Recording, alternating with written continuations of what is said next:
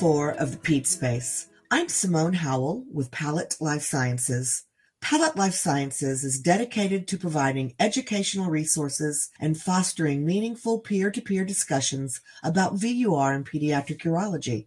To begin our year, it is my extreme honor to discuss the 40-year journey of endoscopic injection therapy for the treatment of vesicoureteral reflux with Professor Prem Puri of Dublin, Ireland. Professor Puri is considered the pioneer of endoscopic injections for the treatment of VUR. He has extended his vast knowledge to others with extensive research on VUR and other pediatric urologic conditions. He has published 10 books, written 124 chapters in textbooks, over 500 articles in peer-reviewed journals, and proctored countless training and educational seminars. Professor Puri is the Newman Clinical Research Professor at the University College of Dublin School of Medicine and President of the National Children's Research Centre at Our Lady's Children's Hospital of Dublin. The content of today's episode is solely the opinion of Dr. Puri. Welcome, Dr. Puri. Simon, thank you very much for giving me the opportunity to talk about the historical aspects of endoscopic treatment of vesicoureteral reflux. I have been now interested in translational research on vesicoureteral reflux for nearly 40 years. I first became interested in this field when I was a surgical resident with Professor Barry O'Donnell, and I saw a lot of these reimplantation operations carried out. In order to talk about the treatment, whether it's endoscopic or open surgical, it's important to understand the anatomical basis of vesicoureteral reflux. In the normal urinary tract, as the ureter approaches the bladder, it loses its circular muscle fibers. And within the bladder wall, the ureter only has a longitudinal muscle fibers. And these fibers fan out distally and intermingle with the fibers from the opposite side and get inserted into the trigone. And this way, the ureteral orifice is anchored to the bladder. In primary vesicoureteral reflux, the basic defect is the congenital absence or deficiency of these longitudinal muscle fibers. And what happens is, because of the absence or deficiency of these muscle fibers, the ureteric orifice moves upwards and laterally, thereby reducing the length and obliquity of the ureteric orifice or the submucosal ureter. Professor Puri, you have described the physical cause of vesicoureteral reflux. Can we now discuss the management of VUR before endoscopic therapy?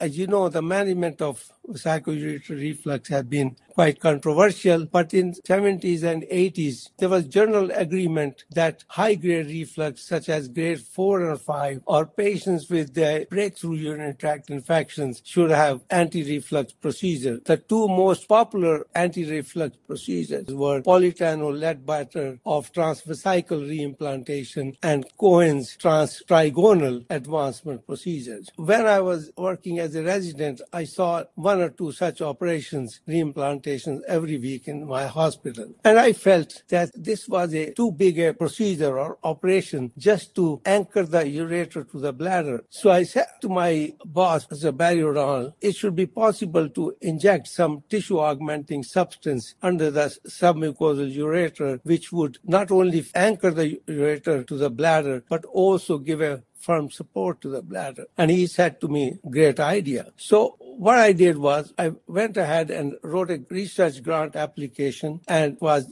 treatment of vesicoureteral reflux using Teflon. Now, why did I choose Teflon? Because as a tissue augmenting substance, because certainly at that time, Teflon has a good track record. I had found that it had been used in patients with dysphonia since 1962 and also in patients with incontinence for a periurethral injection since 1964. So what I did was I produced vesicoureteral reflux in the piglets by opening up the bladder and slitting the anterior wall of the ureter, and then cured this reflux by injecting a subureteric injection of Teflon paste. These experimental correction allowed us to begin treating patients then. And we treated a few patients and we published two papers side by side in the British Medical Journal on July 7, 1984. The first paper was on the experiment experimental production of vesicoureteral reflux and its correction by suburetary Teflon injection. And the second paper in the same issue was where we treated endoscopically vesicoureteral reflux in 13 girls with grade 3 to 5 reflux in 18 ureters. And we were able to show that 14 of the 18 ureters, the reflux resolved after a single injection. Now, our two publications generated a huge interest. Now, many pediatric urologists and pediatric surgeons started treating vesicoureteral reflux endoscopically all over the world. 2 years after we had published our papers in the British Medical Journal, I learned that Dr. Maschek from Freiburg in Germany, who was a urologist, had published a case report in a German language journal where he has treated a 71-year-old woman with bilateral vesicoureteral reflux by suburetary injection of Teflon paste. And so I must give credit to, although I've never met him. Then in 1990, I published my personal long-term series in the journal Lancet. This was in 91 children with 143 ureters, the vast majority, in fact 96% with grade 3 to 5. And again, we were able to show that 90% of the ureters continued to show absence of reflux 2 to 6 years after endoscopic correction of reflux.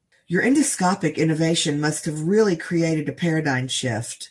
But there were concerns about Teflon paste, correct? Now, the introduction of endoscopic treatment of vesicoureteral reflux was a radical departure from the standard observational therapy or standard reimplantation procedures. But in 1991, two investigators, Ramos and Ian Aronson is a urologist from South Carolina, published a paper which was a study conducted in 2 dogs where they showed distant particle migration after suburetary injection, a distant particle migration into lungs and brain. Now, this naturally caused a lot of anxiety. I took a far more detailed study in 2 species, in mini pigs and in dogs, where we injected a Teflon paste suburetarically. And we did a study which consisted of histological as well as electron microscopy, X-ray analysis, and were not able to show any particle migration. We even injected into the carotid artery, but we could show the particles in the brain, but there was no surrounding damage. But I knew that once Ian Aronson's paper had been published, modality of treatment is not going to be used in America. So at this stage, naturally, other tissue augmenting substances started coming up. There was a lot of interest. People used collagen, but, long-term results of collagen were not good. And then microplastic was used, and even autologous tissue augmenting substances, the most prominent of being chondrocytes. Chondrocytes were being the group in Boston, Tony Atala and Jay Vacanti. They produced chondrocytes. They've taken a biopsy of cartilage from the child's ear and then harvested these and produced a gel. The big problem with chondrocytes was nearly half of them developed calcification, and it did not work. So after all the other bulking materials were studied, how did deflux arrive as the perfect implant material? Around this time, I also know that Göran Lackren from Uppsala in Sweden was doing experiments with deflux, which is a biocompatible, biodegradable tissue augmenting substance. In the mid-90s, they published their results in both experimental as well as clinical, and the results were very promising. I think the greatest paradigm shift in endoscopic treatment happened in 2001 when FDA approved deflux as an acceptable biocompatible tissue augmenting substance for suburetary injection into the ureteric orifice in patients with vesicoureteral reflux. That was an important milestone. Now I'm going to talk about the deflux and a few other important matters which, really resulted in a lot of popularity of this technique. So after the FDA approval, there were 2 other important milestones, further gained acceptance of this modality of treatment. One was that same year, 2001, I was invited by Anna Eriksrud of QMed to conduct a clinical trial using deflux 100 patients. They had asked me if I could finish this in 2 years, but I finished 113 children, 166 ureters, 96% of grade 3 to 5 in a year. And we published these results in 2003, showing that the 86% of the ureters, we were able to stop the reflux after a single injection. And the second milestone was in 2002, Journal of Urology in 2002 published 80 articles which they accorded classic article status. These were the 80 articles which had been published in the last century, and these were the papers which had a major impact on patient treatment. And fortunately, our paper, which was published in British Medical Journal, was accorded the classic paper status. And all these things like the FDA approval, as well as my initial study soon after the FDA approval of 113 patients published in Journal of Urology, and then our paper being accorded classic status, further enhanced the status of endoscopic treatment, and more people now were using. There was a worldwide acceptance that the deflux is a safe and effective tissue augmenting substance for the treatment of reflux. Professor Puri, I understand there was worldwide acceptance of endoscopic concept, but there was no worldwide experience, and the success of endoscopic therapy is so technique-driven. How was that dealt with? Between 2003 and 2006, I conducted 18 workshops in 13 countries. 3 of these workshops were in Dublin, and many pediatric urologists attended these workshops, including 126 pediatric urologists from United States. My main purpose of these workshops was to convey the message that the success or failure depends on the accuracy of the technique. Even though it's a 15-minute procedure, very simple procedure. Most important that the needle is placed with pinpoint accuracy at 6 o'clock position. And I have always injected under the mucosa because use less of the tissue augmenting substance, and also my results have been much better. So since 2001, when the FDA approved the deflux as the acceptable tissue augmenting substance, I have offered endoscopic treatment as the first line of treatment for all my patients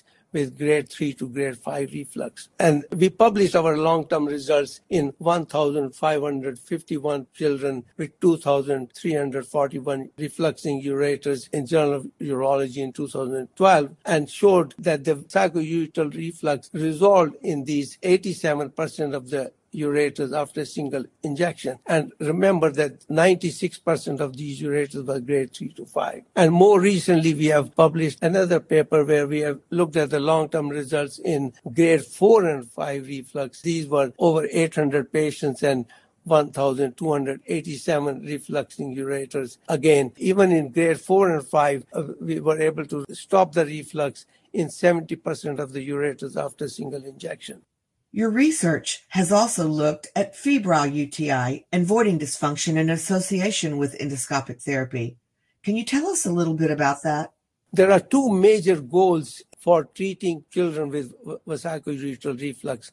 Number 1 is to prevent renal damage or renal scarring. And number 2 is to prevent febrile urinary tract infections. So we recently published a paper in a journal called Paediatrics, where we determined the incidence of febrile urinary tract infections in 1,271 children who had been treated endoscopically successfully and followed up for many years. And we found that only 5.3% of these children developed febrile urinary tract infections, and most of the infections was during the first year after the treatment of reflux. Although we also had patients who had urinary tract infection 3 years after successful correction of reflux. But 34 of these patients, 34 of the 73 patients had 2 or more infections. And in these patients, we did a voiding cystourethrogram and found that 3 of the patients had neocontralateral reflux and 4 patients had recurrence of reflux. But 23 patients in this had voiding dysfunction, and all the 23 patients were girls. And that's the point I was making, was that in patients who have recurrence of reflux, one must look into that to exclude voiding dysfunction. Any concluding statements? As I said, my journey over the past 40 years on translation research in vesicoureteral reflux has been very exciting. the most rewarding piece of research in terms of having the greatest impact on patient treatment has been from our experimental work on the correction of vesicoureteral reflux in a porcine model. And since 2001, when FDA approved deflux as the acceptable and safe tissue augmenting substance, that this treatment modality has gained worldwide acceptance. Professor Puri, thank you so much for your time today and for sharing your expertise with so many. Thanks for joining us this week on the Ped Space.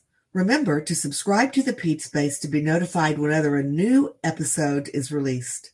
To access more educational content, visit the Deflux Learning Center on deflux.com and follow us on LinkedIn or Twitter. Additionally, you can learn more about our company and our products at paletlifesciences.com.